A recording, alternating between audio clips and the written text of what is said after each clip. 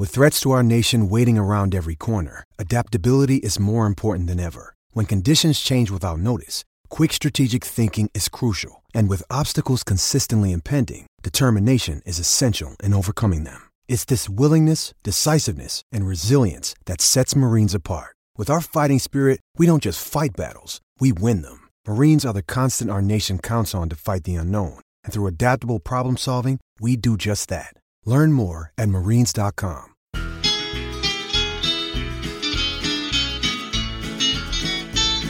It's the moment of the evening every K-State fan enjoys. Settle down and pour a whiskey, crack open a LaCroix. Please put your hands together and make a little noise for your favorite Wildcatters, the handsome Bosco boys. Ooh, Bosco's boys. Come on, boys. Welcome back to the Bosco's Boys podcast. We've got a recurring guest. First ever recurring guest. That's right, and it's first team All Big 12 tight end Travis Tannahill. And break the news on the pod. Tell us what game you're broadcasting week 1, the full broadcast. We will be there week 1, full broadcast, me and Smoller. Should be a fun time. So it's former All Big 12 tight end and now TV star. Yeah, well, I did it last year too, so I got my feet wet last year. Yeah, but you're just a rookie last year. Yeah. Now you're a full-on TV star, and we're going to get back to it. Travis is on, and then you know what that means. Beer of the pod time. From Defiance Brewing out in Hayes, Kansas, we have the Twisted Logic IPA. Boys, how does it taste on this August day? To me, it tastes almost like football. I haven't tried it yet. Oh, spoiler. I'm enjoying it. Pretty darn good. Not a big IPA guy, but for an IPA, it's pretty stinking good. Locally, here in Kansas, so we'll take it. Yeah, another Kansas brewery and another one we can knock off. Oh, it says India Pale Ale, so an India Pale Ale from Hayes, Kansas. I don't know how that works. Not a beer guy, but pretty good. You really are not a beer guy if that's something you just said. That's one of the best quotes we've had on air. That's great. Not a beer guy. Travis Tannahill, not a beer guy, and doesn't understand how an India Pale Ale comes from Hayes, Kansas. Is all Pale Ale from India? I'm not sure. I don't know. That's what an IPA is, India Pale Ale. We'll explain the history of beer. Oh, that's what the IPA comes from. The India Pale Ale has to be an IPA. Yes. All right. Well, that's a dumb statement by me. Sorry. Carry on. Back to football. No, it's fun, and that's some good stuff. You can endear yourself to the boneheads and our thousands upon thousands of listeners. Speaking of India, we actually have 2 all-time listens from India. So thanks to the glory of science and our podcasting host, we know exactly what country everyone comes from. We have 2 from India. Sure, they're like real people and not robots. 100%. The boneheads are all over the place. Hey, I love it. Global. Bonehead's global. It is global. I'll take a robot. I don't care. Whatever listen is listen. As long as they listen, rate, review, subscribe. We had a lot of fun during our contest, folks. Don't forget to rate, review, subscribe. Check us out. Like we said a couple pods ago, we are on the Armchair All-American site, so check them out. A lot of good blogs, a lot of good podcasts. Clamor at them. Let them know that you want to see a K-State writer on their platform as well. So I guess we can jump into some sort of introductions here. Hot news, Bill Snyder extension. Does that mean anything to you guys? As we talked to Gene on the last pod, I think it is good that they did it. He's not going to go anywhere, so it doesn't really change much for me. The only thing of note from me, a contract expert, is now it's no longer a rolling 5-year contract.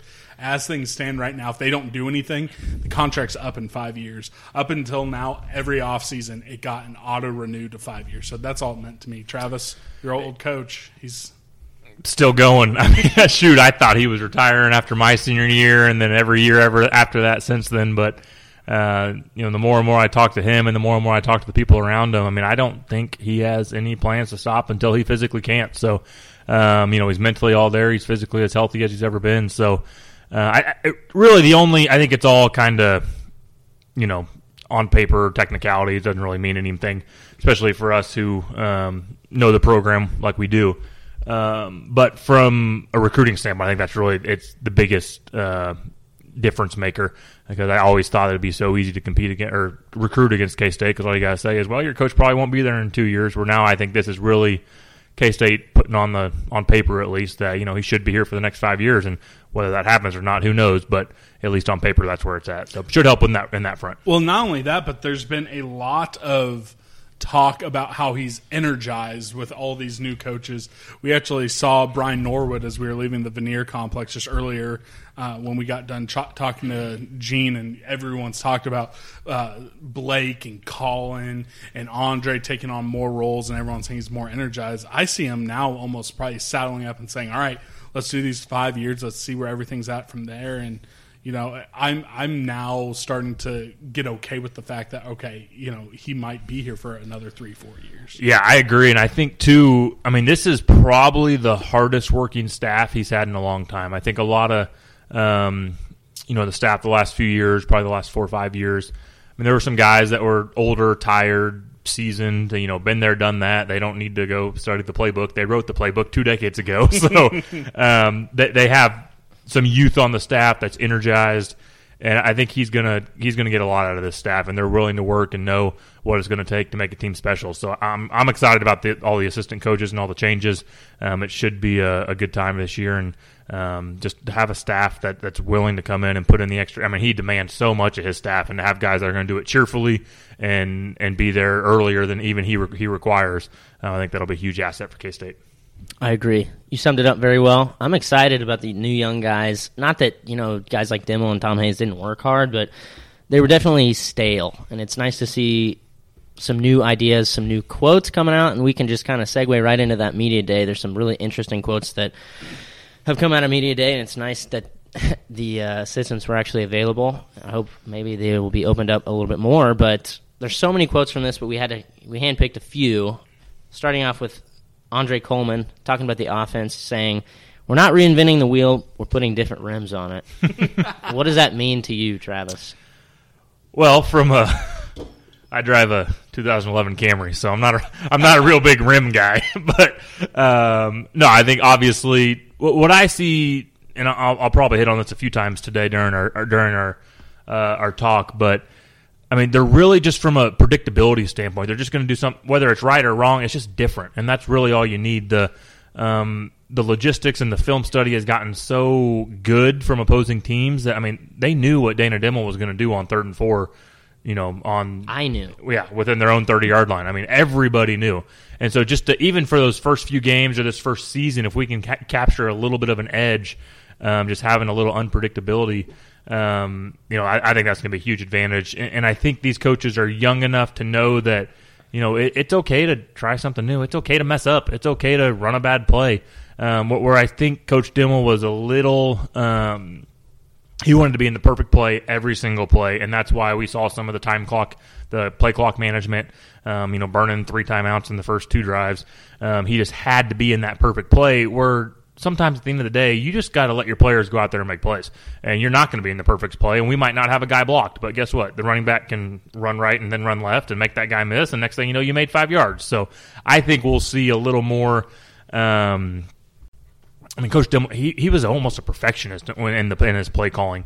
And also, I think we'll see a little more casual, like, hey, let's go throw a jump ball. See if we can win. We got a 6'4", receiver. Let's go see if we can win a jump ball, which you would have hardly ever seen that with Coach Dimmel. So I'm excited. It's going to be curious to see how much they do change, because I do think they'll change a decent amount. Like you said, we're not throwing the playbook out the window and rewriting a new one, but there'll be some wrinkles and there'll be some caveats in there that'll definitely bring some excitement and keep the defense on their toes. Speaking of bringing some excitement, you said maybe even speed it up. Alex Barnes chimed in during his media availability saying, "I think it'll change quite a bit. We're going to open it up. We're probably going to pick up, or we're going to come at people with a little space. We're going to spread the ball downfield, ... everything." So pace, like pace. That's something we have not. As a K-State fan, at least in the sense of play call, getting up to line, there's never been any pace. Do you think Alex is, getting a little ahead of himself, or are you anticipating a little bit more pace in that? Oh, I don't think we're going to see, Oklahoma State pace or Oregon pace or anything crazy like that. But no, I think they'll have a little more urgency getting to the line. I know that was, from a personal standpoint, that was always something that drove quarterback coach Colin Klein insane. Even when he was playing quarterback, and as of recently, as being the quarterback coach. So now that he probably has a little more weight in that offensive play calling room, I could see I do not think we'll have the play clock issue anymore. They're going to get to the line, call a play, pick one, and go with it. So no, I think they're going to do that. I don't.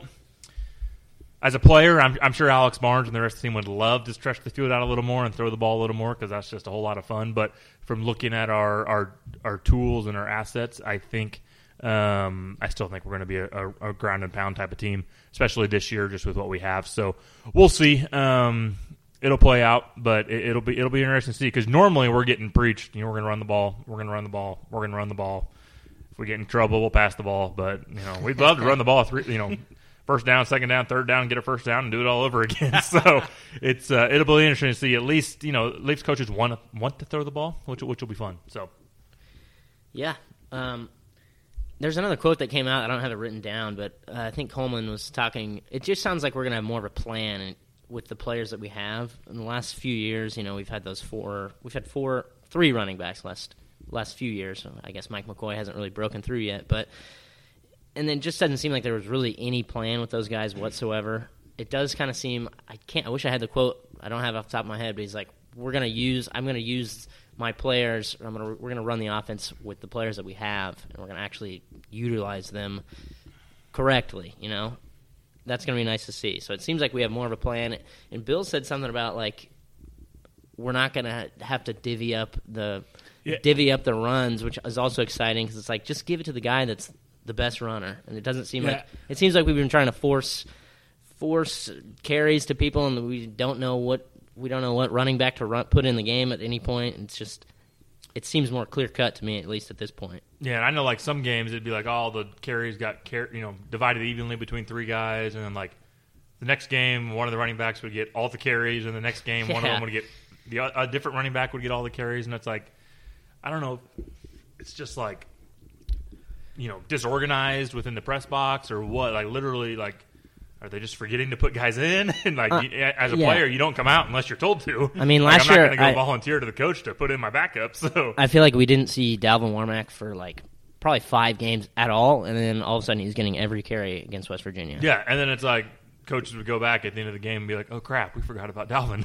It's how do you forget about a player? But so I don't think that's happening. I'm sure there was some plan behind the scenes of why they were doing that, but that's what it sure seems like from the outside looking in. Is we got some studs back there. Let's find a way to give them the ball.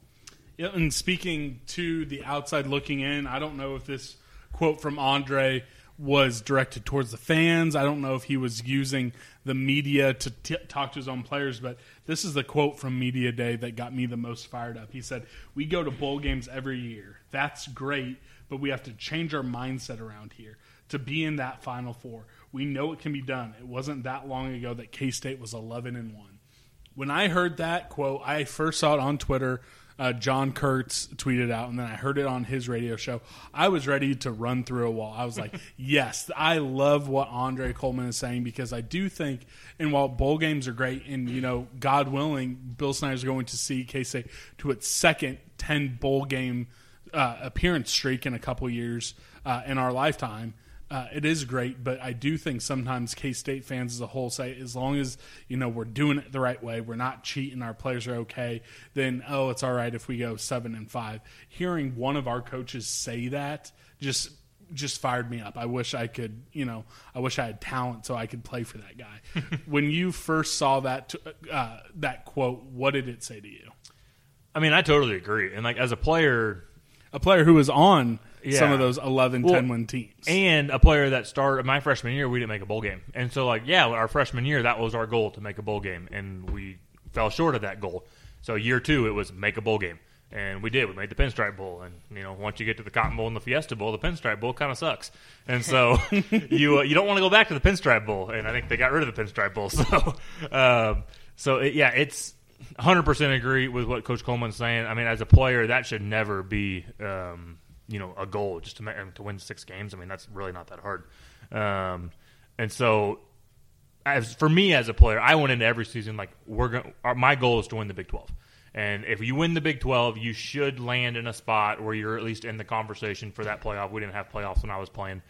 So that was always kind of, when I was playing, it was win the Big 12, that should give you a chance to go to a BCS Bowl, which worked in our, which we did, our senior year. So it's tough because, you can't, some guys like, oh, we're going to go undefeated and win the national championship. And so it's like, that's really, really hard. And I'm a little bit of a realist, but, literally, I mean, you can, if you prepare right, you can go in and, we had guys say that our senior year. I mean, I remember, Colin getting up and saying, why not us? We can win every single game. You look at our schedule, we are good enough. And, we got to play really, really well every single game, and we can't take a game off, but we have an opportunity to win every game. And we knew we had the talent around us to do that. So I think, if you plan and your goal is to win the Big 12, you're going to set yourself up for a very, very good postseason game, and hopefully find a way, to get into that final playoff. Because that would be so much fun to see a K-State team go into that final playoff game. Because Coach Snyder would find a way to win one of those games into the playoffs. Oh, it would be a dream. I would drop everything I was doing, and I'd make sure I was there. And oh my God! Man, I'd leverage the house, the car, anything to get there. Yeah, I'd sneak in your suitcase, and I'd make sure that I was there. So, I think that Coleman quote is one of the best quotes ever to come out in K-State sports history. It's the best quote since the opportunity. It's got the greatest turnaround that exists here today. Does not want to be taken lightly. I mean, I've been third behind Bob Huggins. Why settle for second when first is available? Yeah. Right. Andre Coleman, number 3. As K-State, you have to change your mentality. You have to have an elite mentality. We're never going to be a blue blood, but why not? We're not the K-State of the 80s. It's not the greatest turnaround anymore. We've been in the top 25 for 2 decades. Why not? I mean, let's keep that going. You can recruit to Manhattan. You just got to try. I mean, it can happen, and that's an amazing elite mentality from Andre Coleman. But we can get into the meat unless you have to have anything to add. The only thing I would say is that we don't have any quotes. We'll get to Travis as well. But I do want to shout out to Eric Hickson. He's back in town. He's getting us in the mix for some Florida 4-star guys, just like we were doing back in the heyday. He brought in some coaches that they have re-energized on the recruiting trail, and I think it's time that we start bringing in a slightly higher caliber athlete, and then let's make another run at the Big 12. But Travis, I'll let you get the last word before we start breaking some stuff. Last word, just kind of on that Coach Coleman quote. We're bowl game, just making a bowl game's not where we need to be, and I just want to bring up the unique coaching situation that K-State's in. I mean, most coaches, if they win 6 games or 7 games, they're on the hot seat. And the way Coach Snyder's been here, and rightfully so, he's earned the right. If he has a 6-win season and we make a bowl game, he's not going anywhere. That job is his until he doesn't want it anymore. And so, and as a coach, I'm sure you can have a little bit of complacency, and you shouldn't, but that they, hey, if we win 8 games, my family's still getting fed. I'm still making, pretty good money. So I think it's nice to see a coach, and especially a coach at the offensive coordinator spot, who's going to have some people looking up to him from the coaching staff and the players to have a little bit want a little bit more. So it'll be interesting to see how that all plays out. But just it's always good to remember K-State's a unique coaching situation. There's not another place like it in the world. Because, the back of those coaches' minds, they know if they win 7-8 games, they're not going anywhere. Where in a lot of places, that's not true. So it's nice to see a coach that has a little extra hunger out there and a little extra higher expectations. Because I truly believe that wasn't lip service. That was 100% from his heart. Definitely. So the last time we had you on, back in Kansas City, we had a lot of fun. But you did say, hey, come back to me a little bit closer to football season. We'll break down and we'll do a little bit of a football preview. So here we are. We're going to dive into it. I think all the boneheads are going to love hearing your perspective. So we'll dive in there. We're going to start on the offensive side of the ball. Quarterback battle. Will Hunter Hall be the third string quarterback? I'm kidding. I saw Probably. Yeah. There are some people out there that are getting mad at the media folks for not talking about the third string. I saw that. I was like, really? Yeah. Who cares? Sorry, no offense, Hunter, but who cares? Or Holcomb or Sammy Wheeler. Yeah, so, exactly. Maybe we should be talking about it, but yeah. What everyone is talking about is Skylar or Alex. I don't know how much inside information. I don't know how much you've been able to dive into it, but give us your perspective on how you see the quarterback battle going. And, as we're sitting here, this will air 2 weeks before the season, but we're sitting here, literally 3 weeks before game one. Yeah, and first I'd like to say, it's a good problem to have. I mean, we have two quarterbacks that could potentially be, second team all-conference, honor mention all-conference. I mean, we have two top three quarterbacks in the conference, I would say, on our roster, which is a great problem to have. We haven't had that problem since I can remember. So it seems like we've always had one, and the drop-off was pretty quick and pretty steep, and it always seemed like our number one always went down about week 7, week 8, and we were kind of scrambling. But from a player standpoint, I still think Delton's that guy. Just his athleticism, the way our running backs are there, the way our offensive line is, I think we're going to still be K-State, quarterback run game, hand the ball off, quick passes, play action passes. So I think from the schematic standpoint, I still think Delton's going to be that guy. I think he'll get the nod week 1. But I think Skyler plays this year, and I worry, and I don't think they will from the conversations I've had, but I hate the two quarterback system. I don't want either of them playing, you get drive 1, I get drive 2 kind of thing. I hope they name a starter and the other one's a true backup, and he's pushing the other one to earn that starting spot. And as we know with Delton, he's had a little bit of staying healthy issues, especially in the run game. He's going to take some knocks, and he's had some concussion issues. So no matter who gets the start, they're both going to start this year. One of them's going to go down. One of them's going to get banged up. So they both need to be preparing as a starter, because at the end of the day, it might be week 9 or week 10, and we're playing for a Big 12 championship, or need to beat someone to keep us in the Big 12 championship hunt. And one of those, whoever's number 2 today is going to be the number 1 then. So they're both going to get starts. They're both going to get playing time. They both need to be prepared. I think Delton probably gets the nod week 1 just because of his style of play. Not that he's better or worse, but just that he's going to fit into our offense a little better this year. Interesting. Man, I keep going back and forth myself. I tend to lean towards Skyler, but when I think about the Delton issue, it's like I feel like Bill might lean towards Delton because that's his comfort zone. But I don't know. In my opinion, Skyler is a better quarterback. He's got a higher ceiling, so I would prefer Skyler. But whoever gets the job done, whatever. I'll support whoever's starting. I agree with you. I don't want to see a 2-quarterback system, but if we were to go into a game, and I know it doesn't happen anywhere in college football, but say we're going up against Texas Tech, who can't stop the run to save their lives, I want to see Delton in there. If we're going up against Texas for whatever reason can't stop the pass, I would like to see Skyler. I know it doesn't work like that, and I know especially in a college football system you need to gain rapport with your team, but man, you have two what I think borderline elite talents, and I just want to find a way to keep them both healthy and both get them on the field. But that's why I don't get paid the big bucks. That's why I'm sitting behind a microphone and not up in a playbook. So yeah, it's a good problem. I mean, they're both elite. Yeah, they're both all conference type quarterbacks, which is really a good problem to have. So. We have this problem, and down the road, east on I-70, they have 3 quarterbacks who can't play, and they're in a different battle. So I'd prefer to be in this one. And then another position battle, someplace that we are super deep at. We have this insane stable of running backs. Grant, you and I have talked about it. We're big Alex Barnes guys, but there's Mike McCoy. There's Silman, who's a senior, who probably not enough respect gets put on his name. Agree. And then you have Dalvin Warmack, who. He came back for a reason. He was going to transfer. I was here in Colorado State where he could be, an all-conference guy in the Mountain West. But he came back after talking to Hickson and Coleman. Before we send over to Travis, what do you make of this stable?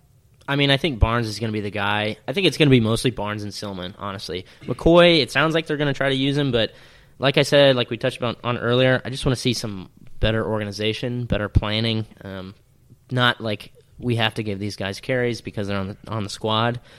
Just have a plan. Go with Barnes if he's going to be the best guy, and I think he is the best guy. And I think Warmack's going to be used differently this year. But obviously he liked what Coleman had to say to him. or whoever convinced him to come back. But I just want to see some organization. Yeah, and I see the coaches, the coach's thought process on getting lots of guys reps. I mean, it's a long season, and those running backs, they take some big hits. And we don't, as a fan, we don't notice the hits that they're taking in the passing game when they're not getting the ball. There's still some big collisions from the running backs and linebackers protecting that quarterback. So I don't mind the sharing the ball around, but it is hard to. 3 guys for sure, possibly 4. That's a lot of guys. Those running backs got to get in a rhythm just like everyone else. And it's nice to always have someone that's fresh. So, kind of like our last quarterback conversation, it's a good problem to have. A lot of teams don't, they got 1 and then it's a pretty steep drop off after 2. And I've been on teams where it's like that. And, you got your number 2 doesn't even know the dang playbook. So, they call a pass play and he needs, quarterbacks telling him where to go. And it's like, come on, man. Like, this is football 101. You need to know your stinking playbook. So these guys all have experience. It'll be interesting to see how they find a way to, how and if they find a way to get McCoy in there. I know he's got quite a bit of talent, they think. And yeah, with Warmack, I'm kind of with you, Grant. Like, what did they say? What did they promise? Are they going to be able to uphold that promise, or is he going to be not a cancer, but have a bad attitude in week 4 when he's not getting if he's not getting the reps? Because it'll be an interesting dynamic because everyone wants carries, everyone wants the ball, and everyone thinks they're the best, and you have to have that mentality, to play at this level. So it'll be interesting to see how it shakes out. But I probably agree, Barnes is probably the number 1. He's going to get the majority, and I think he'll probably get the first snap of the game. Barnes run to the right will probably be the call. Well, and then one last quote we keep coming back to. I wish Snyder would let the coordinators have more media availability because it's another Andre Coleman quote. He said that he wouldn't be surprised if we saw Warmack get more receptions than carries this year. So, and that's the way I'd like to see him. I'd like to see him as a scat back, maybe play in the slot a little bit, some screen passes. There's going to be, a lot of creative things you can do with him. So I think that's how we will use him. Yeah, and I'd agree. You look at the wide receiver depth chart. There's 2 or 3 guys there that I feel comfortable with. But after that, I'm looking at a lot of names that I'm like, who the heck are you? Speaking Where of deep drop-off. Yeah, and so we got 3 guys. And so Warmack's probably going to be that 4th guy that comes in on, 4 receiver type packages. And obviously if someone goes down, he might find himself in that 3rd wide receiver slot role, which is, 70% of our plays, we have 3 wide receivers, 1 tight end. So he might find himself in that slot wide receiver role, more often than not, especially if someone goes down. Do you think we're going to utilize the tight end position more offensively this season? No. No, unfortunately. Utilize as in utilizing the run game, probably. Yeah. But no, it's just. It's unfortunate and kind of frustrating that because I think there's a quote about tight ends the back tight in the ends. 90s were freaking studs. They were awesome. And literally, I got used a decent fair amount. They kept me relatively happy. No. I always think I should have got the ball. You got used enough to make my fantasy squad as my starting tight end. So. Hey, that's all you can ask for. I felt when I was going there, I felt like every time we went to the tight end, it's like, oh, Travis is out now, so we're just going to go to the tight end and he's not playing. Yeah, but but even since there's been a steep drop off. I know it almost seems like it's switched to almost the fullback. We started to the, utilize the fullback in the pass game over the tight end. Fullback, and we've used the tight end as a 3rd tackle. Yeah. Well, I don't think we'll have that fullback issue anymore. Oh, that's weird. That is weird. I wonder what's changed. What has changed? We are all in on going all in on that if you want. No. Okay. Let's avoid that. We'll move on. Hey, all I have to say before we move on from that, if you want to see some high-quality fullback play, there's a team down in El Paso, Texas, that is going to feature the fullback quite a bit. But we'll move on from the tight end. Probably the most hyped and preseason decorated part of the team is the offensive line. I saw a mock draft that had Dalton Reisner going 5th overall. And that number 5 pick, that is generational money. But we'll wait on talking about that. But what do you think this offensive line can do? And with returning all 5 starters, we've heard a lot about Josh Rivas. So if you could also touch on maybe Josh and if he might be competing for one of those guard spots. Yeah. I mean, whenever you have all 5 guys coming back, I mean, that offensive line crew, I mean, they're a pretty tight-knit group. I mean, they're big, they're ugly, they're tough. They're unique individuals. They have to have that mentality. And so whenever you can get them, not only do they need to be good athletes and good players, but whenever you can get them on a personal and emotional level all in together and team, because they get asked to do some difficult things, and summer conditioning is really tough for them. I mean, they get asked to do stuff that the wide receivers are doing, and they're carrying 200 extra pounds than they are. So whenever you can get those guys on board, and the more time you spend with your teammates, obviously, the more hopefully you like them, which I think this crew does. But no, whenever you can have all 5 of those guys back, I mean, it's going to be a very tight-knit crew. They're all going to be knowing where they're going. No one's having to tell anyone what to do. They're all just reacting and playing fast and playing confident. So I'm really excited about this O-line. I think Coach Coleman and company is going to lean on them a lot. We're going to be a run-first team. And kind of expect those guys to move the line of scrimmage and be able to run the ball, which should open up the pass. So I'm excited to see what this O-line does this year. And then we also have, at least in my opinion, 2 of the best tackles in college football. And I would say there's probably not a better duo in the Big 12, maybe in the nation. I touched on, Dalton Risner being a possible, top 10 NFL pick. But then you have Scott France, who has, been through a lot. We won't necessarily touch on all that in this podcast, but, he put the top draft talent in his back pocket back when we played Texas A&M. He had a great season last year. He's now coming into his 3rd year, starting 2.5 of those 3 years, or 1.5 of those previous 2 years. What are those 2 on the outside going to bring to the confidence of this offensive line? I mean, as you know, and probably most of the boneheads know, I mean, those tackle jobs position, I mean, it's so important. I mean, you can hide a guard, you can't really hide a center, but if you can have a center and 2 tackles, like you can move the ball, you can pass the ball, you can run the ball, you can hide those guards. But when you have 2, and I know you mentioned, I mean, they're statistically, I mean, they've been ranked. I mean, they are 1-2. I mean, and as a tandem, I think I saw a stat sometime over the summer, like statistically, they are the best offensive tackle in the country. Yeah, that was Pro Football Focus graded both of those 2 as 2 of the top 10 returning college tackles. Which for a team, we are the number 1 team for tackles. So, it's unbelievable. And just, I mean, they got the leadership behind them. Obviously with Franz, they've been through a lot. They're from an emotional standpoint, and so yeah, they're gonna kick butt this year. It's gonna be awesome. It's gonna be fun to watch. They have confidence. You see what Risner does in his off season, and follow him on all the social medias, and he just seems like such a good guy, which you love to see. I mean, he's out there doing anything and everything in the community and trying to help young kids. And so when you see guys like that, it's so hard. I mean, I'd root for them anyways because they're K-State. But, even for opposing fans, I'm sure they love seeing a guy that's, all about, kids that are sick and, people that need help financially and anything and everything.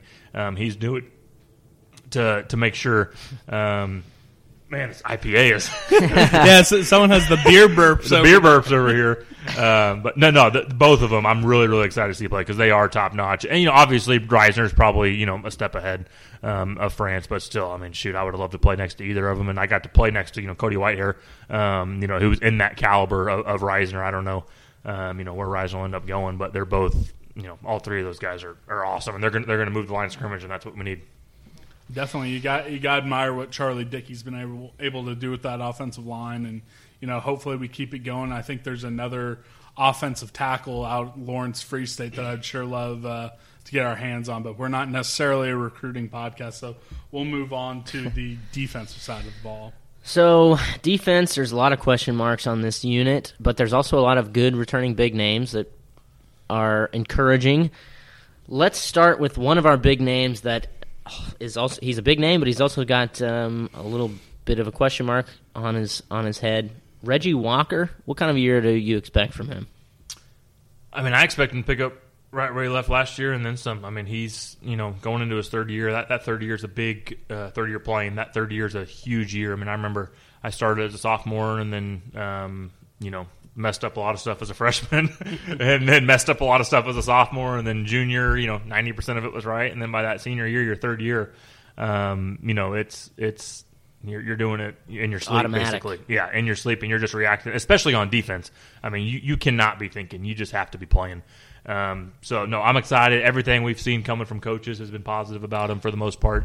So, no, he's got all the physical tools. I think he's in the right system. He'll be able to make an impact this year. I think that, he had that big year as a freshman, and last year he had spent a lot of time not at full strength health-wise.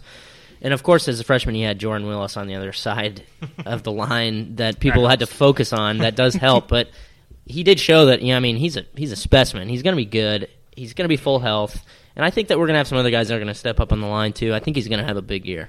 Speaking of other guys, who do you expect to play in that second defensive end spot?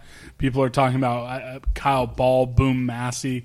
There's also a couple freshmen that it sounded like are pushing for a little bit of playing time. Who do you expect to get most of those snaps opposite of Reggie Walker? It's kind of – defense can be a little tricky just because they will rotate quite a bit. So I could see some rotation going on that offense or that opposite side from him. Probably Kyle Ball, though, I see kind of being the front runner.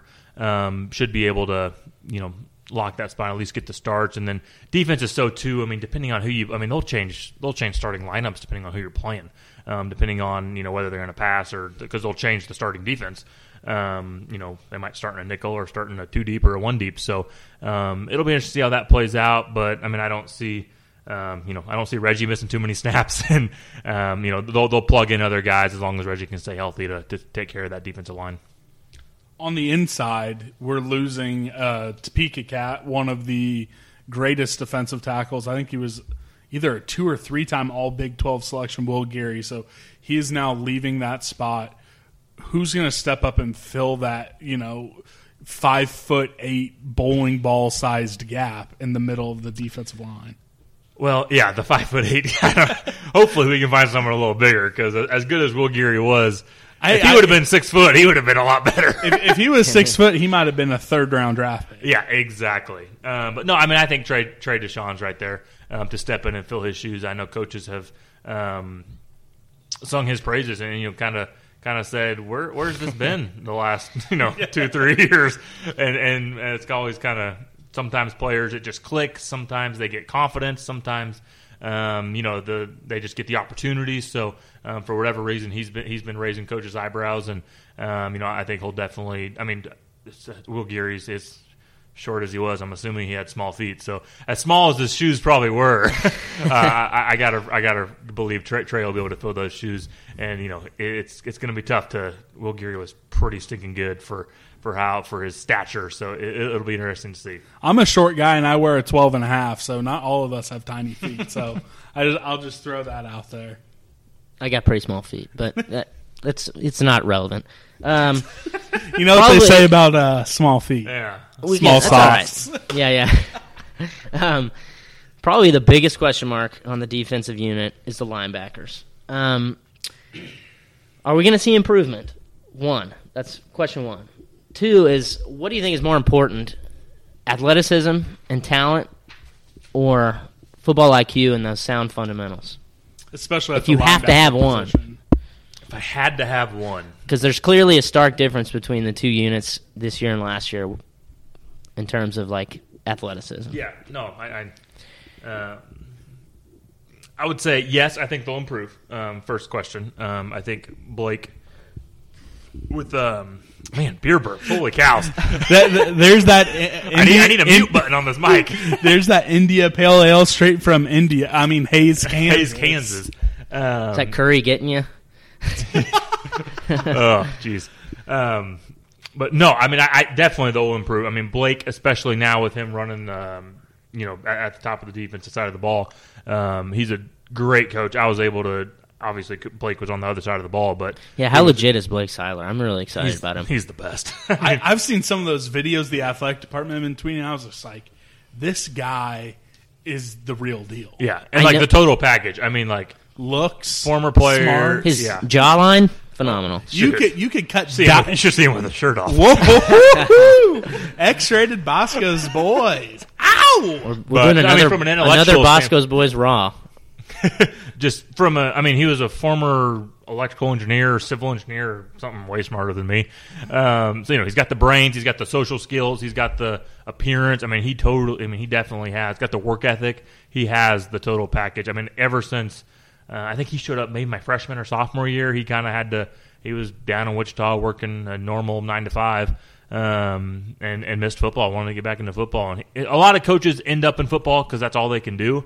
Blake could have done anything in the world, and he chose football. And those are the ones that really rise to the top and get to that defensive coordinator at such a young age, especially under a Bill Snyder program. I wouldn't be surprised if he finds himself a head coaching job sometime, hopefully not too soon, but down the road. The sky's the limit for him. He's awesome. His wife Inga's awesome. She's been a part of that program.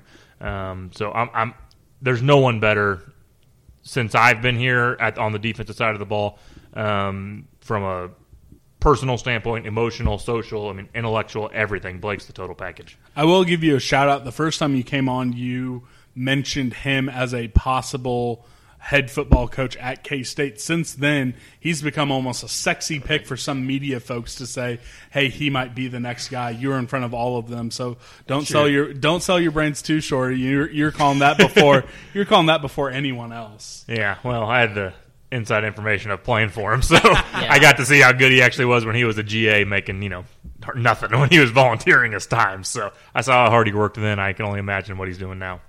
Let's stick with Blake Seiler, and then we'll come back to the secondary. Blake had a quote about wanting to be possibly more aggressive. To what extent do you think that means? More aggressive strategies? What do you expect? I think all defensive coaches would love to be aggressive. But that means you're putting your cornerbacks on islands, and so. But with K-State, we know exactly what that means. I think. That means 2 blitzes a game instead of 1. two blitzes a let's game. Not playing give only 8 yards off. 10-yard cushion. Cut it to 8. Yeah. Yeah. Exactly. So, I think all defensive coaches want that, but they also want to put their players in situations that can give them a chance to succeed. So we'll see how the cornerbacks and the safeties progress throughout the year. If you can leave one of them on an island, well, then, you can blitz, 10, 20, 30, 40% of the time. Right. But that's really hard to do in college football, especially in a pass-happy Big 12 type where teams are pretty stinking good at throwing the ball and throwing the quick stuff, and you can get caught pretty easily in the Big 12. And, if you just stick in your base defense, it's a 4 or 5, 7 yard gain. If you bring someone and you get caught, they run a little slant, it's a touchdown. Yeah. So, I see the thought process. I see the frustration. I'm sure they would love to blitz every single down because that's a whole lot of fun. But they know if they can just slow play it a little bit and let the other team make the mistake, then they'll keep the points off the board, which at the end of the day, that's what really matters. Well, what I foresee, I don't know if there's going to be that much change, but I foresee he said he wanted to be smarter on third down, and I think hopefully what I want to see is more just disguise, because if K-State's going to blitz, they're going to blitz. Yeah. It's extremely obvious. You have a linebacker going up, he's standing on the line, and it's they pick it up every single time.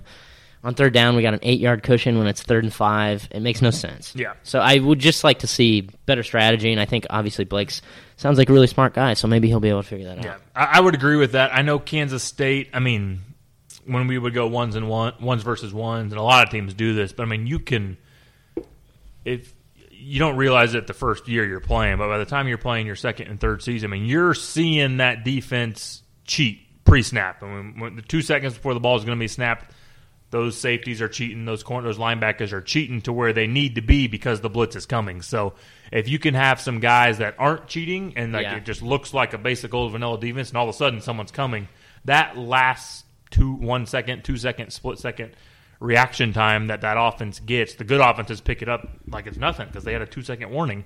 Where if you can just send guys, and maybe they're a step behind in coverage, but you know what? Hopefully they're good enough athletes where the ball is not perfectly thrown, and they'll be able to catch up. Yeah. So I agree with you, Grant. I definitely think I would like to see a little more disguise, because sometimes I see a blitz coming 10 seconds before the ball snaps. Look, come on, anyone can pick that up. I'm fine with the bend don't break strategy because it does work for us, but it's you can't give them everything. It just seems like we give them whatever they want, and it's I feel like we surrender at least 1 or 2 first downs before we decide, okay, now is when we're going to try to stop you on third down. And yes, that's extreme, and I know that. I used to always think that the first drive was just okay, they're going to score on this first drive. Yeah. It happened every time. Let's just see what they're doing. Yeah, I swear to God. Hey, guys, play 70%. I swear. Well, we could, go back and watch a lot of games, and it's the first drive, it's boom, they're down the field instantly. And then we adjust, and it does work, I guess, but it's and this, I guess, is a perfect segue into the secondary, which you can take. Yeah, and so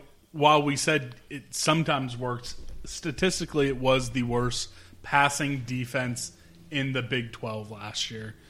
Is that going to improve? And then as a byproduct of it, do you think last year was more the system not quite working out, or was it we just didn't quite have the players or the depth of players to not be the worst in the Big 12 when it came to surrendering passing yards? I mean, I definitely think it was the system. I mean, that was the goal, was to give up a lot of yards, but don't give up a lot of points. I mean, obviously, coach would love to give up no yards and no points, but if you got to pick one out of the other, you'd rather give up yards than points. And statistically, they did a pretty good job of keeping teams under, under their scoring average. So I'll be curious to see, though. I mean, Coach Norwood's. I mean, I've never spoken to the man. We have no. I said hi to him earlier. I mean, I'll be curious to see. From what I've seen from the outside looking in, he seems like he's got his stuff together. He knows what he's doing. He's going to get those guys playing.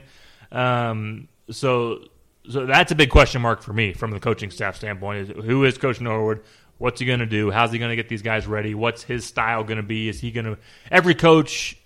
The techniques are basically that everyone coaches are 80% the same, but every time, every once in a while, a coach has a different wrinkle on something. So it'll be curious to see if he can find a little bit of an edge for some of those cornerbacks to find a way to play a little tighter coverage and not have to be such a soft, so soft when we're playing at the line of scrimmage. So it'll be fun to see because I'm excited to see that. And we've had some pretty vanilla defenses the last handful of years and some pretty predictable type coverages, and so I think they'll surprise us. They're going to throw some wrinkles in.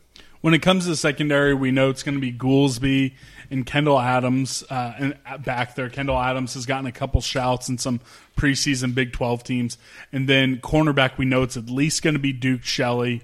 A.J. Parker is returning. Do you see him taking that second corner spot, or is he going to slide in at nickel? Or if he does take one or the other, who will be the third cornerback / nickel guy? Well, I would say, yeah, I think all those guys will get plenty of playing time. Do not have my defensive depth chart in front of me. Do you get one of those? Can you? I promise. No, it's not out yet. Oh my goodness! Yeah, I'm looking at. There's a depth chart out there. There's a spring depth chart, which is basically good enough. I did not bring it. So there's probably one pinned up somewhere in the veneer complex. I'm sure I could walk in there and snag a picture of it real quick. I won't publish it. Just send it my way. Send it to you, so I can be on there and be like, oh, so and so is looking really good this off season. Split up from 5 to 3. Yeah. So but no, those, and the thing about depth charts is, I mean, they're so fluid. I mean, I remember I'd walk in and I'd be number 1. I'd walk in, I'd be number 3 because coach got mad at me. So did he really? Was he really trying to send a message? Oh, Travis had a bad practice, so I'm putting him behind a couple. All of a sudden, you're Rudy. I don't know if it was Coach Snyder or my position coach who was just doing it because he knew that would fire me up and get me to. And it wasn't an effort thing. I mean, I was always doing the best I could. But of course, you put in full effort like you do on the Bosco's Boys podcast. Exactly. The official podcast of Travis Tannahill and Kansas State Wildcats. Whoa. No, that might get us in trouble. We might be some licensing issues there. Yeah. We'll see. We're buddies with Gene now. If you haven't heard our last podcast, you should go back and listen. Yeah. But no, back to circling back to the secondary. I mean, the names you mentioned, though, I mean, there's some talent there. There's some guys that have the capabilities, to play man-to-man coverage. I mean, I remember even when I was playing, we had some pretty darn good cornerbacks, and they would still make them play 8 yards off. And I'm like, I've seen these guys cover guys. I've seen these guys cover Tyler Lockett man-to-man in practice. I've seen these guys cover Chris Harper man-to-man in practice. Like, let them.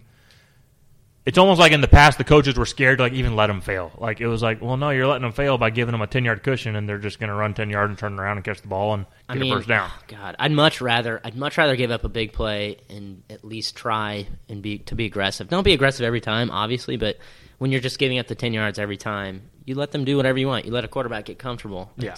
It was so frustrating. I don't mind big play. I mean, 2 or 3 games, and we still give up big plays. Yeah, exactly. That's the point. It's so like, at least that is the point, because take a at least up chance. until last year and some of the previous years, we weren't necessarily giving them up, but we did give up about 1 per game at least, big touchdown plays. So if you're going to be doing that 1 per game anyways, maybe let them battle a little bit. Yeah, I mean, that's a product of, the Big 12, and there's so many good wide receivers in this conference. Yeah. But still, it's like you cannot give people 10 yards. You can't give these quarterbacks time to just do whatever the hell they want. And when you play so soft, then they catch the ball and you're 8 yards from them. Then they can make you miss, and then they miss. They juke you, and then they're gone. Or the only time we blitz, you see, it's like, all right, we're going to blitz here, but we're still playing 10-yard cushion. So it's like, okay, he can dump it off. He doesn't need time. We're 1 man short, exactly, and the help, because he's got Blake Seiler is going to sort us out. Shoot, In Blake we trust. Speaking of trust, there's been a lot of trust into good old Sean Snyder. You're one of his, biggest defenders of everyone we've had on the podcast. Yeah. We just lost our long snapper, our kickoff specialist, our place kicker, and punter. Do you have anything to tell the boneheads? I mentioned what he's not saying. We discussed the outline before the podcast, and I was like, "Who's got anything for special teams?" And they both were like, "Nope." No. So I mean, it total is. I mean, I think it's open tryouts basically for special teams. I think Sean. I know he's brought in. There's that a JUCO kid. Yeah. And then there was some kid from Colorado we brought in as a walk-on who's doing kickoffs, place kicking, and punting. I can't remember his name right now. So but. I'm not too worried, just because I know Sean's a good enough coach, and Bill puts enough emphasis on it that, I mean, we're going to be average. It's not going to be a negative for Kansas State's program. It just might not be the positive that it usually is.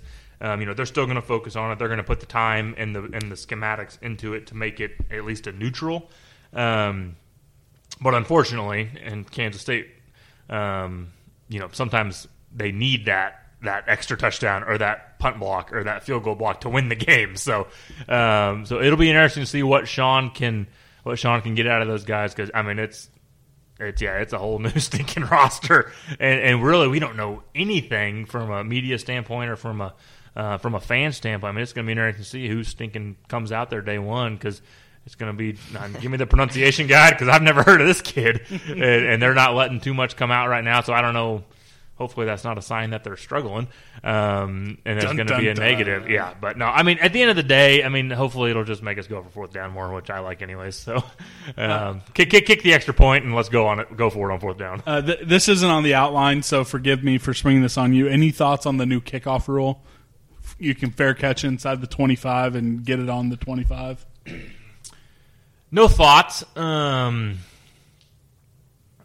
I see what they're trying to do, and they're trying to help player safety and have more touchbacks and whatnot. I don't see that affecting K-State. I mean, shoot, I think if it's at the goal line or 2-3 yards in, I mean, we're taking it out. So I think Kansas State views that as an opportunity to get extra yardage. So I don't see it affecting Kansas State very much. Right, I don't either. Well, I think it's going to affect our coverage unit, because we were statistically the best kickoff coverage unit in the nation last year, and we were pinning folks inside the 20 more times than not last year. So I guess I didn't know. I could see guys fair catching against us. Yeah. So I'll be interested to see if Sean can cook up any sort of squib kick strategies or something, trying to put the ball on the ground and try to force something. It'll be interesting.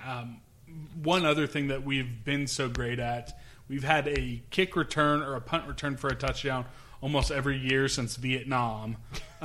We lost our 2 best returners in Pringle and Reed. Who do you think will step in to be the next great K-State kickoff returner and punt? Great is probably... They've all been great. When's I know. the last time we have added? And all... I don't think it matters. I don't think it's going to matter. And that's where I'm going. Is like that scheme is so good, and it's coached so well. And I mean, you just put someone back there who runs a 4-4 or a 4-4-5, and like it's going to work. That's the aspect of the special teams that I'm not worried about. Yeah. We don't have returner names that are like popping out in the media, but whoever slots in, if they have speed at all, they'll be fine. It's going to be okay. The only thing I'm worried about is the kicking game. Yeah. Because if, like you said earlier, we have a very small margin of error, and that sometimes that wins us the game. Right. So, not having a kicker is not something you want to be festering. I've seen that derail good teams' seasons. Like, if you don't have a kicker, you're in trouble. Yeah. So because it can lose you a game, and I hope someone morale steps goes up. down. And we had that problem back in 2001, 2002 even, when we had a great team in 2002, and we were coming off a season where we had so many kicking problems, and it even bled into 2002 a little bit. That's why we lost to Texas in 2002. I don't want to talk. That's one of the not talked about painful losses of K-State history past 2002 Texas. That's all right. That we're going to move on from that. And Travis, again, apologies for not putting this on here, but we've done a opposing fan series where we've talked to a fan from every single school in the Big 12, and we've asked them these same questions to end the podcast. We've talked about tons of players on offense and defense, so we don't have to go into that. But tell us right now, who do you see playing in Arlington that first weekend in December for the Big 12 championship? well, for sure OU. Boomer Sooner. Very safe bet. Very safe Boomer bet. Sooner. Boomer Sooner. Kansas Boomer State? Sooner. Whoa! I hope. No, I'd love that. I'd love to see a rematch I would of love 03. to see that. That's a tough spot. You would be the first to pick it. I definitely think OU's has been and probably deserves to be in that number one spot. It's like KU in basketball. Until they lose it, Until they prove us wrong, you have to slot them in there. What And God, they're recruiting insanely. well, I remember, I think, was K-State like 5 or 6? So they were 6. 5 or 6, but we had 2 first place votes. Shout out to Jesus Mendoza of the Longhorn Sports Network. We ride with Jose, or not Jose, excuse me, Jesus. We ride with Jesus of the Spanish Longhorn Network. He was one of them. We don't know who number 2 was. I'm sure he's tired Bosco's- of getting beat by. The Bosco's boys are always asking themselves, what would Jesus do? Jesus, we need to reach out to Jesus and get him on the pod before the Texas That would game. actually be legitimate. Jesus, I know you're a bonehead. You listen. Reach out. Slide in the Twitter DMs or Bosco's Boys. No joke, that's a great idea. Gmail. We should talk to Jay Kurtz because he's the one that was like, yes, that would be great. Kurtz can kick rocks.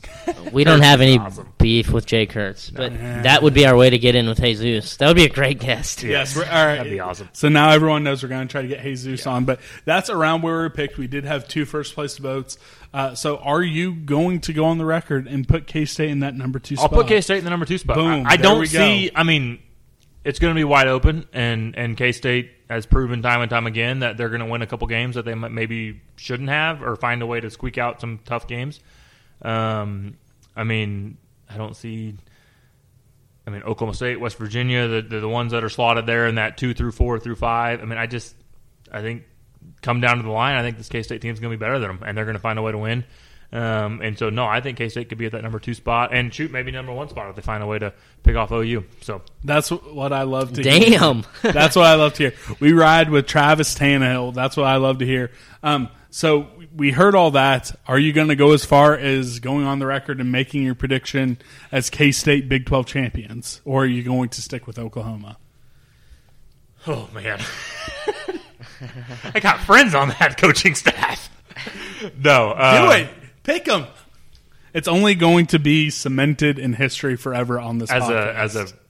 As the greatest prediction of all time. No, I mean, like you said, until OU proves me wrong, I think you have to go with OU. I mean, they've done it time and time again. They've been a top 10 program for the last 5, 7, 10 years. We've been a top 25 program for the last 5, 7, 10 years. And so until Kansas State can find a way to get even with them, or OU slides for whatever reason, I mean, I'm still, if we're putting cash money on the table, I'm going OU. I actually think Kyler Murray is going to struggle this year. I don't know why. I just have that feeling. I don't know. I don't think he's the player that people think he is. Well, I think he's going to struggle. That's my bold hot take. But man, the closer we get to the season, I just feel like, I don't know why. Maybe it's the romanticism of a new season that happens every year. You feel like we can be good. Anything is possible. We can be great. But it's We're just all like, undefeated. It's the energy not of the new KU. staff. They lost their spring game. True. My thought process is, if this team can stay healthy, I think they can win 10 games. I really do. Yeah. All right. Yeah. I don't know. Yeah. We'll see. I mean, that's a bold prediction. There's too many question marks on the defensive side of the ball for me to get there yet. So, well, that does bring you. We're going to force you to put a predicted record on the table for the KSU Fightin' Varsity Football Wildcat Program 2018. What is our record? oh boy. This is all just ad-libbed at this point. Yep. Let's Which go. is fine. Yeah, which is good. He wasn't. We're doing great for time. I need to think if we are we going to beat Mississippi State or not. All right, I'm tell gonna, him. I'm going to go guess. Okay, boom. That's a 3-0 non-con. Love that 3-0 prediction. non-con. I'm going to go 9. 9 wins. 9 wins. Yeah. So Going into bowl game, 9 wins. okay, so you're going to say 6-3 gets that number 2 spot in the Big 12. Some weird tiebreakers. Shoot, no, yeah, maybe contradict myself. Well, yeah, because you I mean, you put it out there, so Yeah, because that'd be 2 through 4, 5, it could be like that. it could be crazy. Yeah. That's a 6-3 team in the. Yeah. That's not bad. I'll stick with 9. Yeah, Okay. So I'll stick with 9. So 9 wins. I would take that right now. That is going to put us. So hard. That's probably going to put us, I would say, in the Alamo Bowl versus a Pac-12 team, which the Pac-12 sucks. So that's a 10-win season. Exactly, 10 wins That's is good. That's Told a you guys. 10-4 season 10 wins with is good. with a Big 12 championship. Yeah.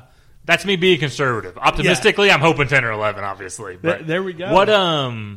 What's Vegas got us at? 7? 6.5. Easy money. Throw it on the table. I mean, that is... yeah, I know. But then Bet you We're look going at to our... be 3-0 going into October. Bet the farm, folks. You heard it here. Shoot. Travis Tannahill says, mortgage the house, the golden retriever, your car, and your mama's engagement ring, and put it all on the Cats over 6.5. Cat's over. We'll take it. And then, before we wrap up, we wanted to give you an open mic to give us one great story that you didn't give us the first time. Some of your stories have gone borderline viral amongst the boneheads. The story about the bad hot dog on your first bowl trip, how you found out Ron Prince got fired.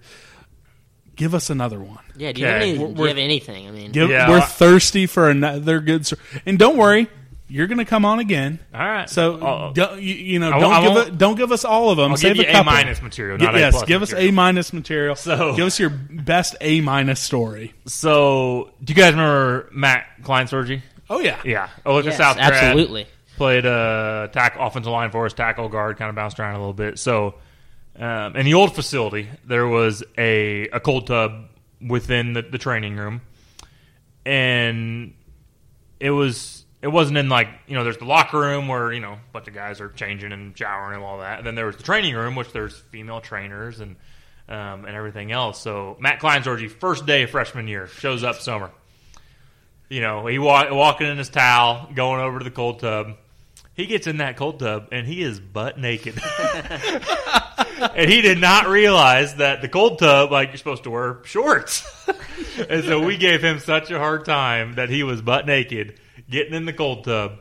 And, it was all a bunch of guys around, so no harm, no foul. But it was like, dude, you got to put some clothes on. There's a clear door that you have to go through that goes from, the changing area, locker room, to the, we have female trainers locker room, and he went through that door with a towel on with nothing underneath. So it was that was pretty funny. Stuff like that happens more often than not. I didn't think the trainers had to, spell out every single rule. Hey, you need to wear compression shorts when you get into the cold tub. But apparently they do, because when you're a freshman, you don't know anything. I feel like you wouldn't want to get in the tub after Matt. Yeah, there was. You definitely don't go head under. That's for sure. No. I was a waist under guy. Some guys were, chest under or whatever, all up to the neck, and I was never man enough to I just wanted to. There's save no the point legs. to go head under. I mean, yeah. Well, they wanted the guys that have bad shoulders. They didn't want the shoulders to get iced, but I was like, I'll throw an ice pack on my shoulder, and keeping the nipples warm it makes a big difference. And then before we let you plug whatever you want, just for everyone out there, paint a picture of what is going through these guys' heads. We're taping this on August 10th. Fall camp just opened. They're getting ready for the season. What is it like being in that locker room? Because we haven't been in there. Most of the boneheads haven't been in there. Just give us a quick picture. What is going through their head at this point, getting ready for the season? I mean, it kind of depends on what stage of your career you're in. I mean, when you're a freshman, I remember, like, I was in sneaking survival mode. I was like, holy cows, my body's never been this tired my whole entire life. My coach, I swear, he hates me. He just yells at me all the time because I'm messing up all the time and I don't know the plays, which rightfully so. Like, I deserved it. But, so, freshman year, you're in survival mode. And by the time you're a sophomore and a junior, especially your junior, senior year, you know what's coming. You're not having to, get done with practice at 10 and study your playbook till midnight. You already know the playbook. So it's a lot more enjoyable and relaxing those junior and senior year because then you can just focus on getting better, protect or perfecting your craft, staying healthy, making sure your body's getting the right rest and the right, the right nutrients. So, it's an exciting time. Like we just mentioned, as fans, you get to go into the season, we're all undefeated. The possibilities are endless. And as a player, you're the same way. It's, oh my goodness. It doesn't matter how bad you are. I feel that every year, we're going to be fine. Yeah, if you can just find, because at the end of the day, you can find a way to win every single game, no matter, as long as you're an average team. If the other team's got a bad day and you have a great day, almost anyone can beat anyone on any given day. So there's just a ton of excitement. There's a ton of hard work, don't get me wrong. It is physically exhausting. Your body hurts. You have muscles you didn't know existed, and those coaches push you pretty hard. And you just get done with a 2.5, 3 hour practice, and coach tells you to get on the line. It's time for conditioning, and you just want to punch him in the face. But but it's needed. And looking back, it's needed, and you're so stinking tired. But it's such a fun time too. You're literally, it's like a giant. You're living in the dorms with your teammates. You're exhausted, so you're not staying up late, playing Xbox. But there is some downtime where you're getting to hang out with your teammates, get to know them better. You're getting to meet the new freshmen. So no, it's a fun time. I if you told me now, if you gave me the chance to do it now, I'd say no. I did 4 of them. I'm good. I don't need any more. But I wouldn't trade those memories and that time for anything. It is such an exciting time and such a rewarding time because you get to see that first games. It's far enough, but it's right around the corner, and so it's coming, and it's going to be here before you know it, and you better be ready, and you get to see that reward of a first win. It's just a blast, and what football means to everyone, especially in this town and this state, and the fans that Kansas State have. There's nothing better than making those fans happy and making your family proud and your teammates proud. And just going out there and playing like you can. Well said. Man, I want to keep picking your brain about stories. Do you have any Arthur Brown stories? He whooped my butt up and down the field every day during practice. I don't know why, but he was so good. I feel like I used to hear crazy stories about, wives' tales about Arthur Brown, stuff he would do, in training. But maybe I'm just making it up. He was just a freak. Yeah. I remember. Yeah. You would just watch stuff on film and be like, We'll let you think of those. Yeah, hold on. I'll mention one more real quick one. So, and this was post K-State, so it was. It's a good story. So okay. So it was after our pro day. So senior season, just Big 12 championships. Before you almost became a Cleveland. Before I became a Cleveland Brown for 3 months, and they didn't pay me anything, and then I got cut right before I got paid. Damn you, Cleveland! Cleveland, we hate you. Yeah, Baker Mayfield. What? So good luck up there, Baker. He is a bonehead. He listens. He does. Awesome. So we just get done with pro day. We've all been eating real clean. Drinking just water and having no fun. And we get done with pro day. We're all celebrating. We got 2, 3, 4 weeks till the draft. So like me, Braden Wilson, the old fullback, Colin Klein, we all go out to Aggieville to celebrate a little bit. And, there were 5, 6, 7 of us, and Braden goes up to the counter and orders a double whiskey Coke or something. I go up to the counter, just order Bud Light or some cheap, crappy beer. And then Colin goes up to the counter. And, whoa. We're like, whoa, what's happening here? Like, Colin, you gonna have a little fun tonight? And it's like 10 o'clock at Kites. and Colin goes up to the counter, and he goes, in Colin's little voice, he goes, Can I get a chocolate milkshake? Oh, my God. And so they made it for him. 10 o'clock, kitchen was closed. And they were like, well, I guess you're Colin Klein. I guess we'll make you a chocolate milkshake at 10 o'clock at Kites. So that's one of my favorite Colin Klein stories. As you know, he just had the baby. So yes, Barrick was born. Congratulations to him and his beautiful wife. Yes, he's trying to get... They're trying to encourage me and my wife to have a baby so we can play in a national championship 18, 19, 20 years down the road. Okay. And your beautiful wife was also in here. You guys would have a pretty tall kid. I mean, yeah, and volleyball player. She played volleyball here. So. Oh my God, your kid would be huge. Yeah, so we got some good genes in the background. Okay. So we might try to time up Colin and Shaylin's second kid. There you go. So not to speculate on a podcast about very, very serious family life decisions. There's much more important things than winning football, but not much. We're all family here on Bosco's Boys. Exactly. Especially, even at K-State, we're all family. So that's what it's about. Yeah, well, hey, we appreciate you coming on. We're going to get you some special gifts for coming on. So perfect. You're our reoccurring guest number 1. We hope to get you on again. Plug anything that you got. Plug everything you got. Everything I got. You almost tried to get out of here the last time without mentioning your broadcast career. So I want you to make sure that if the folks aren't going to be in Bill Snyder Family Stadium, let them know what you'll be doing on that first game day. Anything you want people to know about. Anything you want people to join, follow. Well, so literally everything. I see where these hints are going. Yes. We just want you to give yourself the proper props you deserve. Yeah, no. Over on Facebook, I run a Facebook group called K-State Fan Zone. Check that out. We've been pretty slow over the summer. I haven't put a whole lot of content out there. But with the season picking up, we've been picking things up this week, and it'll be a lot more better conversations. And, we try to keep it, obviously it's Facebook, so it's always free.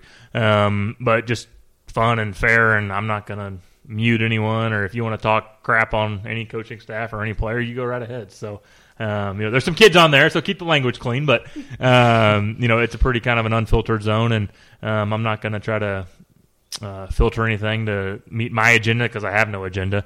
I just like connecting with K-State fans, seeing what you guys are thinking. It helps me on my broadcast career, kind of seeing what everyone's thinking, and helps me prepare and know this football team like the back of my hand. So head over to that K-State Fan Zone on Facebook. That's really all I got. I appreciate you guys having me on. It's been super fun. Maybe check in before Mississippi State or after Mississippi State.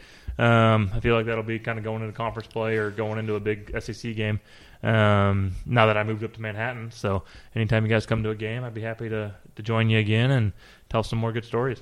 Perfect. Be on the lookout. We're hoping to have a Bosco's Boys tailgate for that first game. So if you want to stop by, you and Brian, before you put the shirt and tie on. Yeah, we'll be a little busy that day. We'll be there bright and early. Bright and early? All right. It's a night game, right? Yeah, whenever the gates open. But we'll reserve like a Powerade Zero or a Dasani water or Pepsi or any of those other great sponsors of Kansas State University. And you guys can stop by before it's 3 or 4 beers with me. That'd be bad. Yeah, you'd be burping the entire time. No kidding. Jeez Louise. What is this beer from India? Brian be looking at you and you're like, you're hanging out with those damn Bosco boys, weren't you? Yeah. No, first game might be a stretch, but we'll for sure. The pregame show I always try to hit up a few tailgates beforehand. Do you have tickets?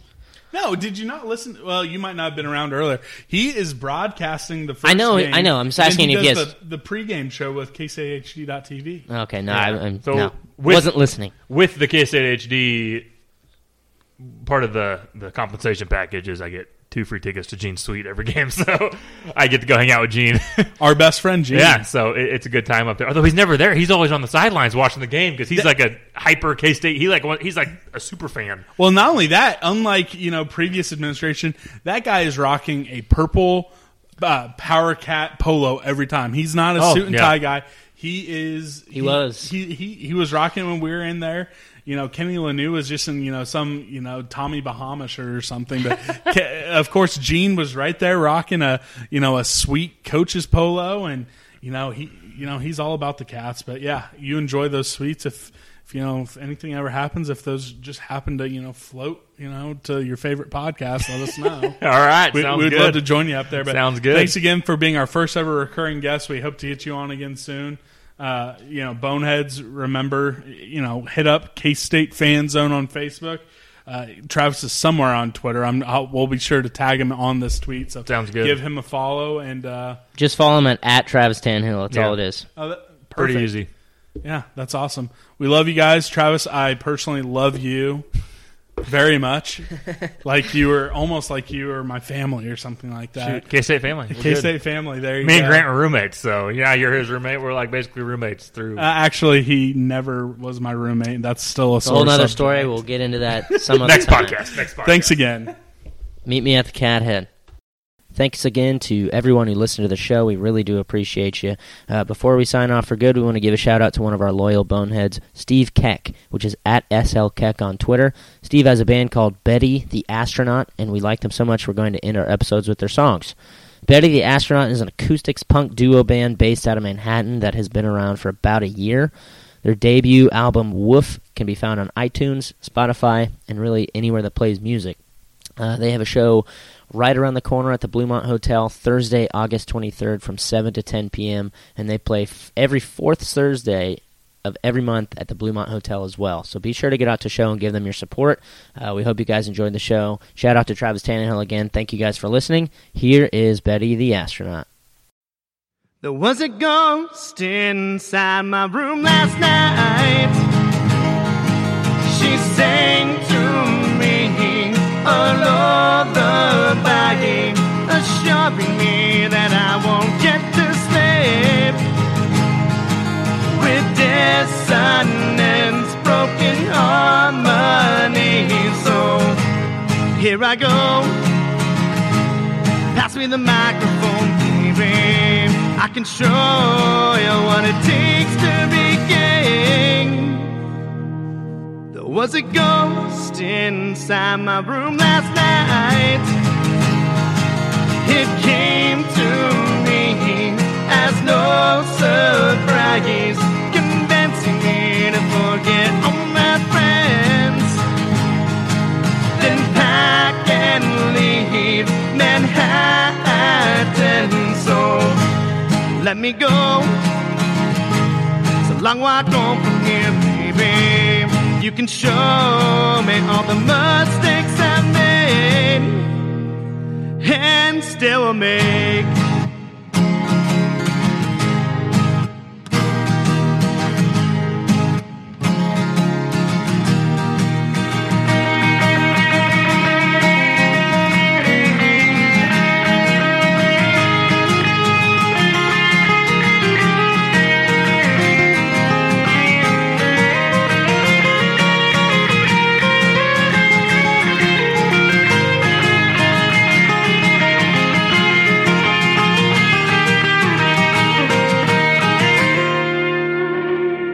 Was a ghost inside my room last night. The rest of the world was tucked in tight. She swore to me that if I fell asleep, she'd haunt me worse inside my dreams. So here I go. Pass me the bottle back, baby. I can show you how to ruin everything. Oh, everything. Sports Social Podcast Network.